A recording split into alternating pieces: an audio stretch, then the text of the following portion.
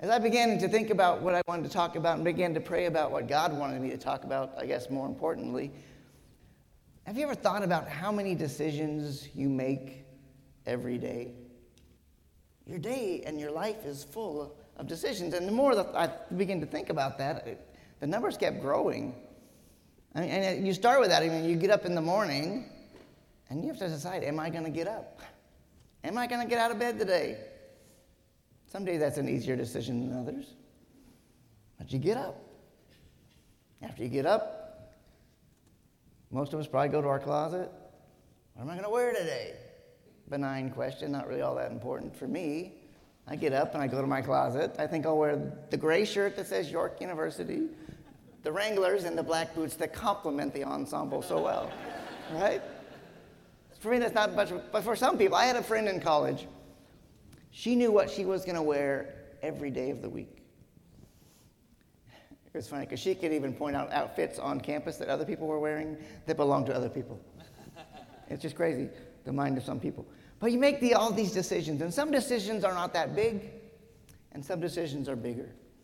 What am I going to eat for breakfast? Maybe it's not all that monumental. Am I going to class? Am I going to do my homework? Where am I going to go to university?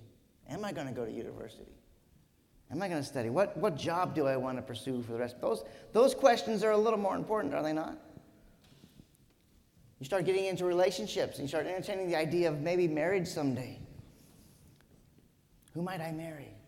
Where might I live? What might I do? Today, I want to spend just a little bit of time with you and give you 4 questions that I believe are the monumental biggest questions you will ever ask yourself. And by wrestling with and listening to others and talking and working through things, you're going to come to your answers to these questions. And these are going to be your answers. But the way you answer these 4 questions, I believe, will set your filter for life, your lens for life. How you view life and how you answer all other questions are based on these 4 questions. I came to school here at York College in the fall of 1986. Packed up all my stuff, drove to York, same year that Clark started. Can I say Clark? Dr. Roush? DR? Clark? After I graduated, I'll try not to go long, but talking always makes me think of other things. After I graduated as a student, I had Dr. Frank Wheeler, he's gone now, as a professor for all those years, and we were at break, right? The summer after I graduated, I got on staff to mow lawns and trim and take care of campus. And we went to break, and I sat next to Dr. Wheeler. I said, "Good morning, Dr. Wheeler." And he goes, "You can call me Frank." And I looked at him, I said, "I don't think I can." Same time as Dr. Roush here. So I came down, and I grew up in a Christian family. And I imagine in this group here, we have some of you that have grown up in the church. You've grown up in a Christian family. You're familiar with all this religious stuff. But some of you here have probably never darkened the doors of a church building. I'm just guessing because of the size of the group and the dynamics of the university and where we all come from. There may be some of all of those here, but we all have to answer these questions, and it will direct the path of how you answer all other questions in your life. I came to school, and I grew up hearing about God, going to Bible class, but I had to wrestle with my own life and my own beliefs now that I'm launching out. And the first question that I really had to solidify in my life is the first question I want to ask you. Is there a God? Can you logically and intelligently come to the conviction that there is a God? And it's probably pretty obvious to you that which way you answer that is going to direct the way you answer all other questions. But can the wise, can the smart, can the intelligent believe in a God that you cannot see, you cannot touch? And although I grew up hearing that there is a God, being taught that there's a God, I still had to wrestle with that. Is this my faith? Does Eric believe in the existence of an almighty creator who spoke the world into being, who sustains life on the planet, who has a plan for my life, who knit me together in my mother's womb? Do I believe that in my core? Or is this just all kind of make-believe? Is it something that we've made up as a people to comfort ourselves? Does it make more sense for things to be happenstance? And we're the product of chance, the product of random mutation, with no really point or purpose when all is said and done. I want to encourage you to ask yourself, honestly, and you can't do this. We can't do this all in chapel this morning, really cover these in depth as I would like to. We could spend a semester talking about and testifying, is there a God? Can we believe there's a God? But I wrestle with that as a student and as a young person launching.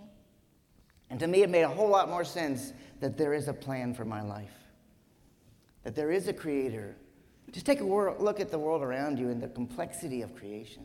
There has to be a designer, I decided in my mind. There has to be a creator.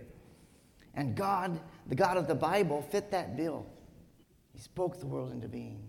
He's got a plan for my life. He gives me hope and a future.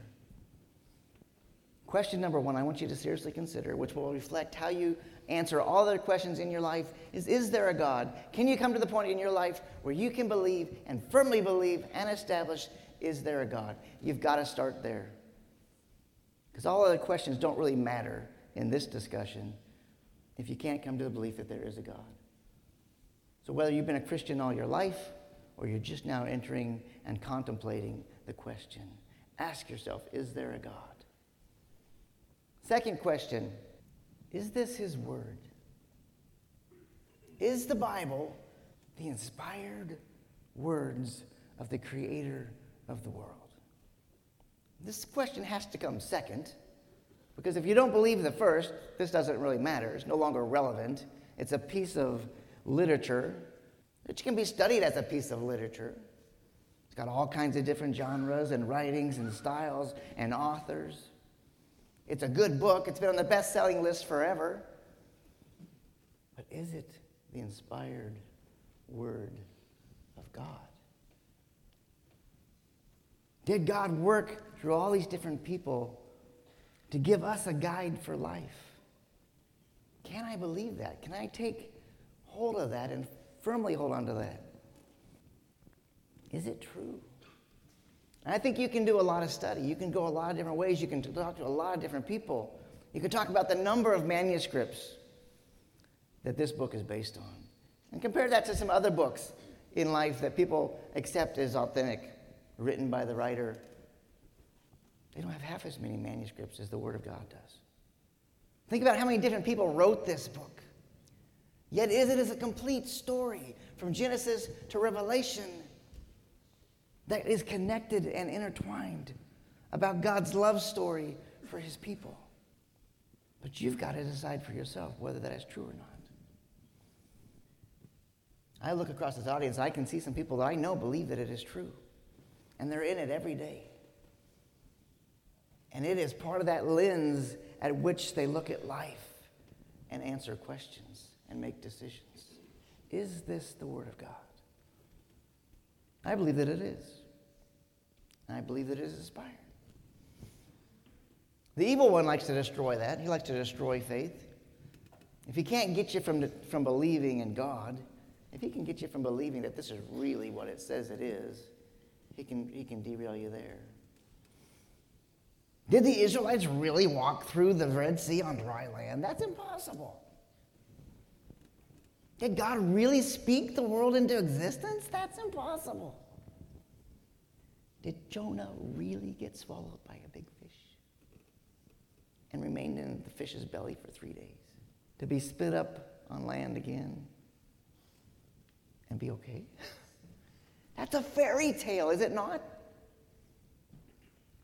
When you read fairy tales and you look at things, it's got a lot of those elements, right? What's the difference? This is true. If the God who spoke the world into existence cannot do those things,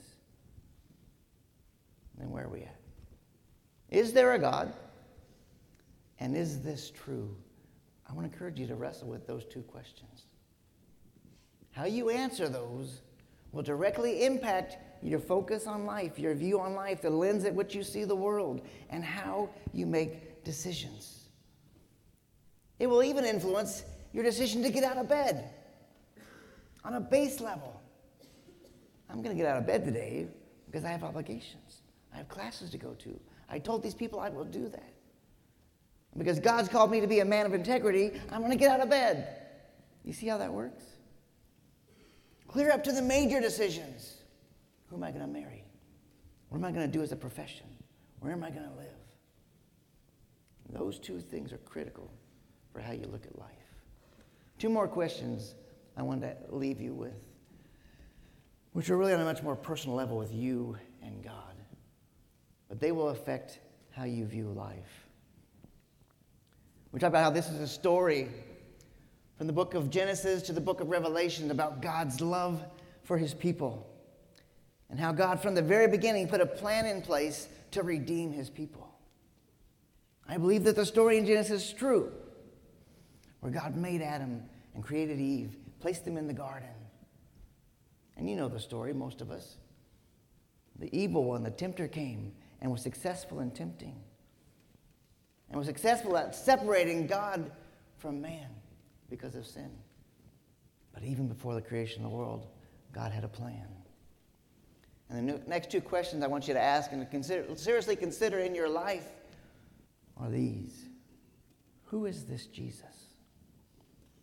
If you wrestle with the first one, that there's a God, and if you can come out on top and say, I think I do believe in a God. I think I do believe in the existence of a God who loves me and has a plan for me, and he's given me a guide. Get into that guide. And this love story will lead you to the part which culminates God's love story for his people. And that is in the man, Jesus Christ. I believe that he is real. I believe the words in John 1:1, in the beginning was the Word was with God, the Word was God. Jesus has been part of this plan for eternity. I believe in the love of God for his people and for me. As I came to college as a freshman, I had to wrestle with that. Is that true? Is what my parents told me true? Is this real, this faith, this Jesus, this salvation stuff?